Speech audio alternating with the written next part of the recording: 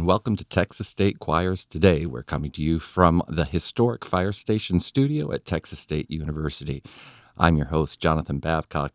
Our guest today is Mr. Tim Henderson, choir director at Yelm High School in Washington State, and is visiting Texas State today to work with our music education students. Welcome to the program, Tim. Glad to be here. It's exciting to have you here. Today it's very rainy and cold. This is not typical for Texas. It's just fine for me. It just reminds me of home, basically, this time of year. So, well, maybe we'll blame it on you. That's then. right. I brought it with me. You brought it with you. That's exactly what it is. We start each one of our podcasts with talking about your college experience. Sure. Most of our listeners are undergraduates. Absolutely. So I'd love to hear about what your experience was as an undergraduate. Where did you do your undergraduate study? Several different places, actually. Right out of high school, I had no clue what I wanted to do. I mean, I knew I loved music. I knew I loved sports. So my original plan was actually to go and play community college football at a location really close to where I grew up. Unfortunately, they dropped their program that year. That was the last community college football in the state of Washington. Otherwise, I would have had to come all the way down to California or Texas to do something like that. So my original plan was actually to stay involved with football. So I started coaching because my thought was, okay, maybe I'll do that later on in college. I'll go walk on somewhere. So I started coaching at the high school I went to, and then auditioned for the vocal jazz group Freeform at Columbia Basin College, and made the ensemble. So that's actually started my journey within music at the collegiate level. I at that point in my development as a singer/musician, I could pick up parts really well. I couldn't read music at all, and really just was prepared enough to make the group, and the director, Dave Kazare, gave me a shot. And so that's when I started my journey of going through college. Being someone who's dyslexic, I had a hard time reading and understanding what I read. So community college was a perfect spot for me. I could learn how to cope with the speed of things and the level of information I had to get through, really, at the pace I could go. Mm-hmm. So I started coaching football and taking my classes and singing and really going, okay, I'm 2 months into this coach and I really like this, and I think I want to become a teacher. But at that point in time, you don't see music teachers and football coaches. Because often. of just the time commitment necessary for football and for music. So I was bouncing around. What do I want to do? What do I want to do? Okay, well, PE, yeah, I could do that, or I could keep going with this music career that I'm really starting to love, and I'm starting to understand what I'm seeing on the page, and things are making sense. So I basically got pulled aside about halfway through that first school year in college by the band director at the time at the community college. And he said, look, you're passionate about both of these things. Choir, you don't have all the commitments in the fall that a band director does. You don't have marching band. You don't have pep band things. You can teach choir and coach at the same time. And at that point, that's what got me on my journey. It says, hey, you can do this.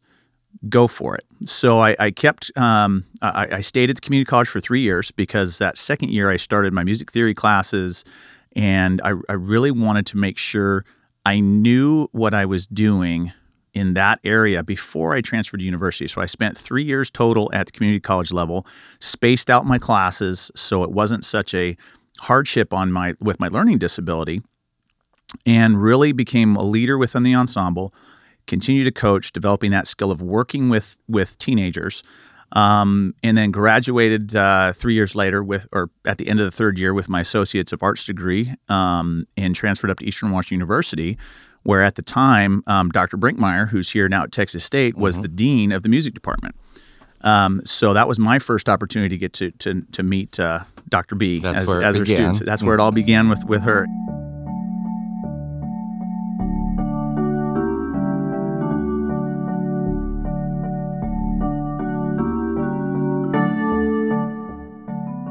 It's it was a fun journey full of ups and downs and, gosh, what am I doing moments, especially when you're in your music degree and you got all your classes, your methods classes. And I don't know how it is in Texas, but at Eastern, I had to take instrumental methods where I had to learn, all the instruments because in the state of Washington, we are certified K-12 all music.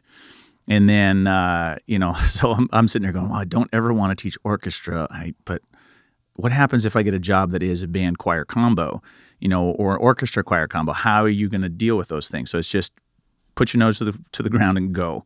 And I always felt like those classes are useful because for a choral musician, there's so much music that requires strings. So at least you start to learn the language. Exactly. And talk to a string player. Just talking about it and talking about your journey, what was the thing that brought you to music originally? Well, my mother actually, she growing up, she was always singing in church. She had a band that she sang in, that was just a cover band that did a lot of the old music, and so I grew up watching her perform. And when I got to middle school, at the end of elementary school, you have band that you can start playing in. I didn't have a children's chorus or anything like that in the area that I grew up in. So I started playing the trumpet and got through middle school. I was like, I just don't want to do this anymore. I mean, I was good at it, but it just wasn't anything that I wanted to keep pursuing because I was so involved in sports and stuff too. It's like, where's the balance between the two? So when I got into high school, my mother, knowing my learning disability, she goes, I don't care if you're doing band or not. You're still involved in music. I signed you up for choir. I was like, Mom, what? So I show up, day one, and I'm just kind of feeling it out. And then within a couple of days, I was hooked. It just the fact of growing up watching it and doing it. And I'm not going to lie, there was a lot of cute girls in the class at that point in time too. So for a young teenage boy, it was an easy transition from band to choir. And then I started having fun and I started meeting new people. And then at that point I had met my high school sweetheart early on and all the way through choir. Lo and behold, later as I go in life, I actually marry a band person. So it's like, it kind of came full circle. Started in band, moved to choir, and married a band. She played the flute, which was interesting because I loved playing the flute in college. That was your instrument. That was I was like, hey, I love this. Fun journey, but it started with my mom. That's so many people I talk to. That's the answer. Yeah. Mom started me on piano lessons. Yep. Mom had me get to choir. Thank goodness for our moms. Absolutely. You're like I said, you're teaching at Yelm High School. Yes. Tell us about the program there. What's going on there? Oh my gosh, Yelm High School. So Yelm, if you're not familiar with Washington State, Yelm sits in the prairie below Mount Rainier. It's a community of about 5,000 people. But it is in the state of Washington, a 3A high school. We go designation up to 4A. 4A is the largest we have, it can be anywhere from 3,000 students down to, I think, 1,800. That's classified as 4A. Mm-hmm. We're 3A high school. We have about 1,700 students in the school. We cover 90 square miles. So we have students that are on a bus for about an hour in the morning to get to school. Wow. Because we're a rural community. Mm-hmm. There are, at this point in time, there's 200 students in choir. I have 4 ensembles. I split my beginning treble ensemble women's class into 2. So it's just more manageable people-wise. Sure. How many is in the whole ensemble? In the whole ensemble, there are about 80. Okay. So that's huge. And then I have a select ensemble of women. So they're typically my better sophomores and juniors that are as equal ability of my mixed ensemble women, but because of just number cap based on the number of guys that are ability level wise that can sing in that mixed ensemble, I bring them down into the select women's ensemble. To me, they're the same ability level of my top end women. It's just I don't have the room for them in here, so I've created that select women's ensemble. So I have a beginning women's ensemble, a select women's ensemble, my mixed ensemble, which has 50 singers in it this year. Every year it's gotten more and more and more. And then I have a beginning men's ensemble of about 40 singers this year.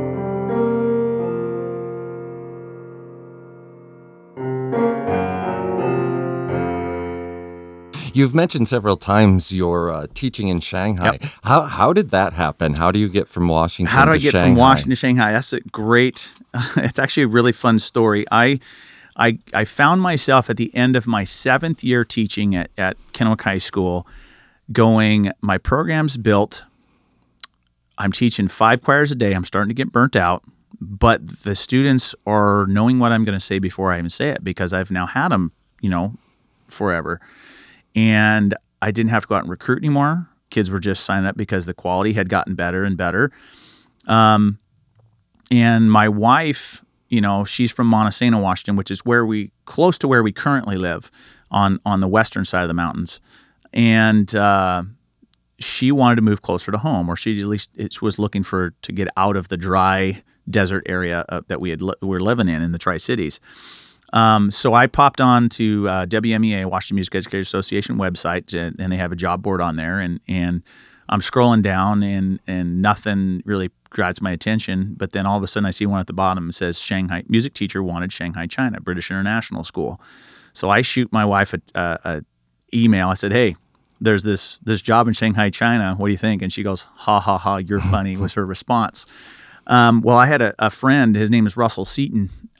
He moved to Shanghai, or come to find out, moved to Shanghai the year before. And it was his sister school across town that was looking for another teacher.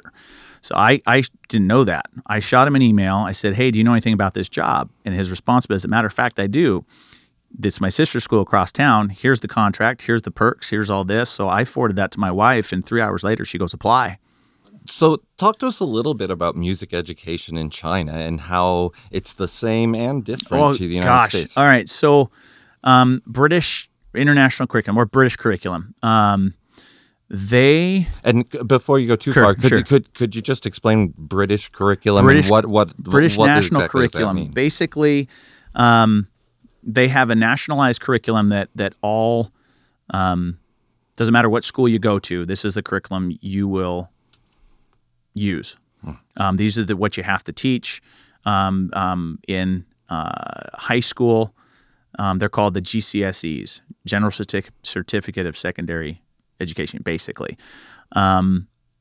And then you have everything's broken down into stages. So you have Key Stage 1, Key Stage 2, Key Stage 3, Key Stage 4, GCSE, and then what's known as A levels beyond that. So kindergarten in the UK is known as year 1. So year 13 was what we would know as 12th grade here in the United States. They start school actually before kindergarten, where it's called pre-nursery, nursery. So when we got to Shanghai, my daughters, who are 4, started school. They started nursery. And then my son, who was a year and a half, went a couple days a week to pre-nursery. So he was getting involved in routine of school and things like that. When my daughters moved back because of all their time they're already in, they were ahead of where they would have started in the United States. So with the British curriculum, Key Stage 1 and before, actually nursery, all the way up to Key Stage 3, every single student takes music, art, and drama. Wow, all three. All three. Every single student. And that is to make sure that they're developing the skills necessary for life. I mean, the skills of drama, of feeling comfortable being yourself on stage in front of people. I mean, that's a scary skill for a lot of people, So all the way through basically what we know as middle school, they have drama, art, and music. 1 day a week. And what did you find were the benefits comparing, again, between U.S. and China? What was the benefit that you saw there, or The maybe there was a benefit, drawback? man, I tell you what, when I think of where in the United States we start focusing music wise, especially middle school, where you're going to have it, several days a week. You're able to refine and grow musically really fast, but you lose other aspects of development by taking away the other arts that may help you develop a skill you didn't know you had.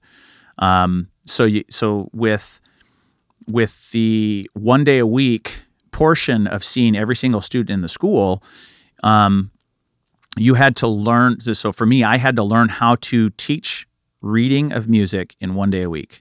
I had to be able to teach composition and performance in those 1 day a week. So how do you get them to understand fast? So that's when I separated the skill of pitch reading and rhythm reading. Rhythms came first. Makes sense. It's that's the harder one to grasp because of how complex rhythms can be. Because when we're reading music, you're reading duration of time and pitch. Extract one of them. Get them very proficient at that. So coming from the United States, I was teaching choir. There, I was teaching general music. And choir was a after-school activity. Mm-hmm. It's like a sport where you'd meet a couple times a week and you'd perform, a couple concerts a year.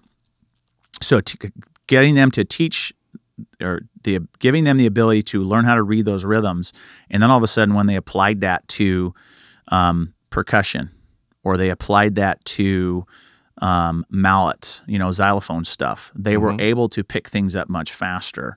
So when they moving back to structure of education, when they get done with middle school, they move into their GCSE programs. So they've had a well-rounded education all the way up to that point in time, all subjects. Then they choose the 7 subjects they want to study for 2 years. So they come in at what we know as freshmen, and these are their subjects they will study for 2 years. They have to have English, obviously. They have to have math, obviously. They have to have history. But then they can choose music to study. They can choose drama to study. They could choose art to study as one of their things, or they can choose all those. And that's what they focus on for 2 years. With GCSE music, it was performance, composition, and history all encompassed in that. So they had to really, what I consider how our colleges are set up, all these classes you take for music. But they were doing that at freshman, sophomore year. At the end of their sophomore year, they take a test. And when they're done with that test, they're technically done with high school. Okay. After their sophomore year. And that's when they move on to what's known as their A levels, which I consider community college type level. They are doing the same thing. They choose the tracks that they want, the courses they want to take, and then they study for 2 more years, and then they take a test. The score that they receive on that test determines what universities they can attend. It's not a GPA. It's not an SAT or ACT. It is, here's your score. This is what you can now do. But for many of them, they've now been studying now for 4 years on these specific subjects. So that the average person that goes to university in the UK, they're done with university in 2 to 3 years because of all the time that they've spent doing these skills earlier. So compared to the United States, we have credits we get for our classes, and that gets your GPA, and then you take your SAT, ACT, or whatever we did, and then those 2 combinations determine where you can go to school. That's not how it worked in the UK. Mm-hmm. So that was a huge difference. It didn't matter if you failed your class or you passed your class; you still moved on. Now, what I'm hearing is, pardon me, close to a debate of what we have here in the United States. It sounds like they're making critical life decisions early on, very early on, which is not a popular thought here amongst educators. Sure. So, were you able to glean anything from watching that one? I think by them making sure that they are developing their skills, or they're like taking all the classes, all the subjects, all the way through middle school, has helped them find where their strengths are, and they say, go pursue your strengths, versus everyone's taking this in the United States. You are all put into a box, square peg, round hole, force it in regardless. Mm-hmm. Instead of saying, find a path. Maybe it's a trade school. Go do that for 2 years. Once you're done with high school, do that in your A levels. If you're a book person, go do that for your A levels. Develop those skills. Then, is one better than the other? I don't think so. It depends on mindset.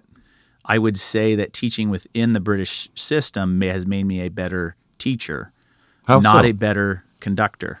Okay. But I've applied those teaching skills within my conducting, within my ensemble set to make sure that they are doing the work more than I'm doing the work, getting them to think critically about things, sharing with each other things. I stopped recording my ensembles when I came back from Shanghai. The only time I recorded them was at the concert, and they did a reflection on it because I wanted to make sure that they were refining their listening skills and their musical skills within that ensemble rehearsal, constantly needing to adjust and adapt what they're hearing. So they're doing the work of critical listening within a rehearsal setting instead of relying on me for every detail. So that was a shift for me when I first came back from China. I started implementing at Yelm High School different thought processes, to where last year's with my top mixed ensemble, by the end of the year, they were so critical about every little detail. I found myself going, I can't say anything because they're taking care of everything. And they were so comfortable with one another in going through that process of constantly, okay, what'd you hear? Tell the people around you what you heard. So of fine-tuning their own hearing, but hearing it the same way as an ensemble, that whenever, like a tenor section, they're, hey, tenors, we've missed this. We need to fix it. It wasn't coming from a place of, I'm better than you. It was coming from a place of, this is what we're all hearing. We need to make sure we fix this. Well, I was going to say, we're also dealing with a certain level of maturity. Correct. Here and building maturity. Correct. That you can take that from a peer, that you can take criticism from a peer. Just out of curiosity, so let's say the tenor section leader is wrong. Then they have a discussion about it. Most of the time, because as they've gone, it's guided with me all the way through. There's been very rare occasions where the tenor section has been wrong. But I also tell my students, if I have created within you a mindset where you might think differently about this section of music than I am, I have done my job because I've created a musical thinker. Exactly. Making musical decisions.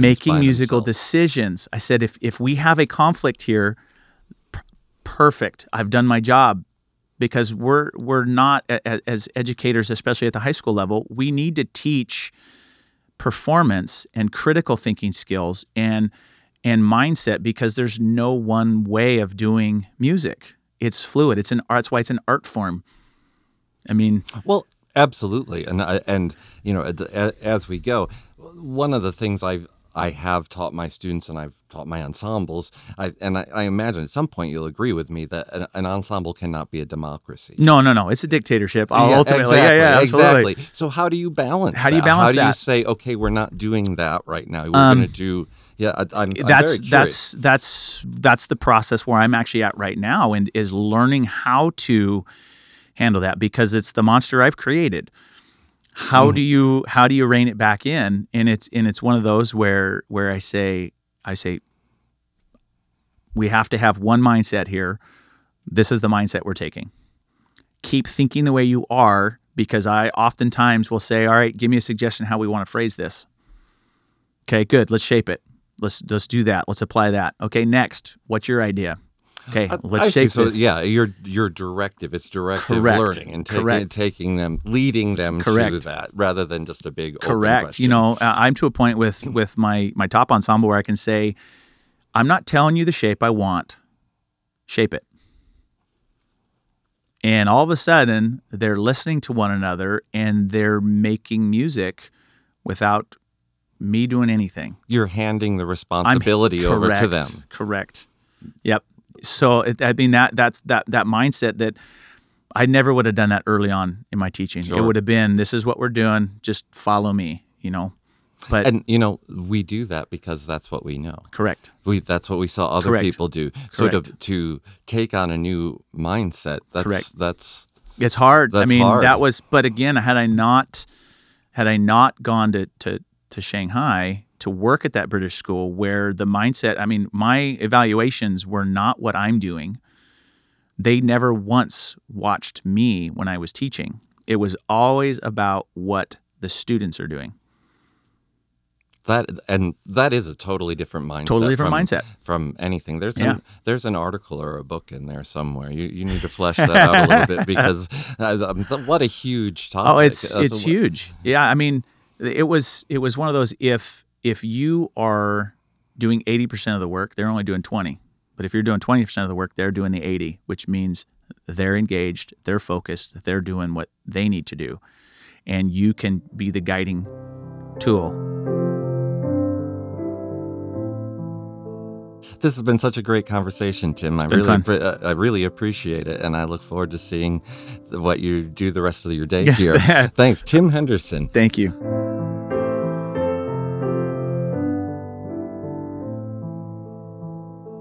This has been Texas State Choirs Today. Our show's producer is Francis Nieves. Ian Flores is our technical engineer, and Mark Erickson is our media consultant. Thank you for listening today, and keep singing.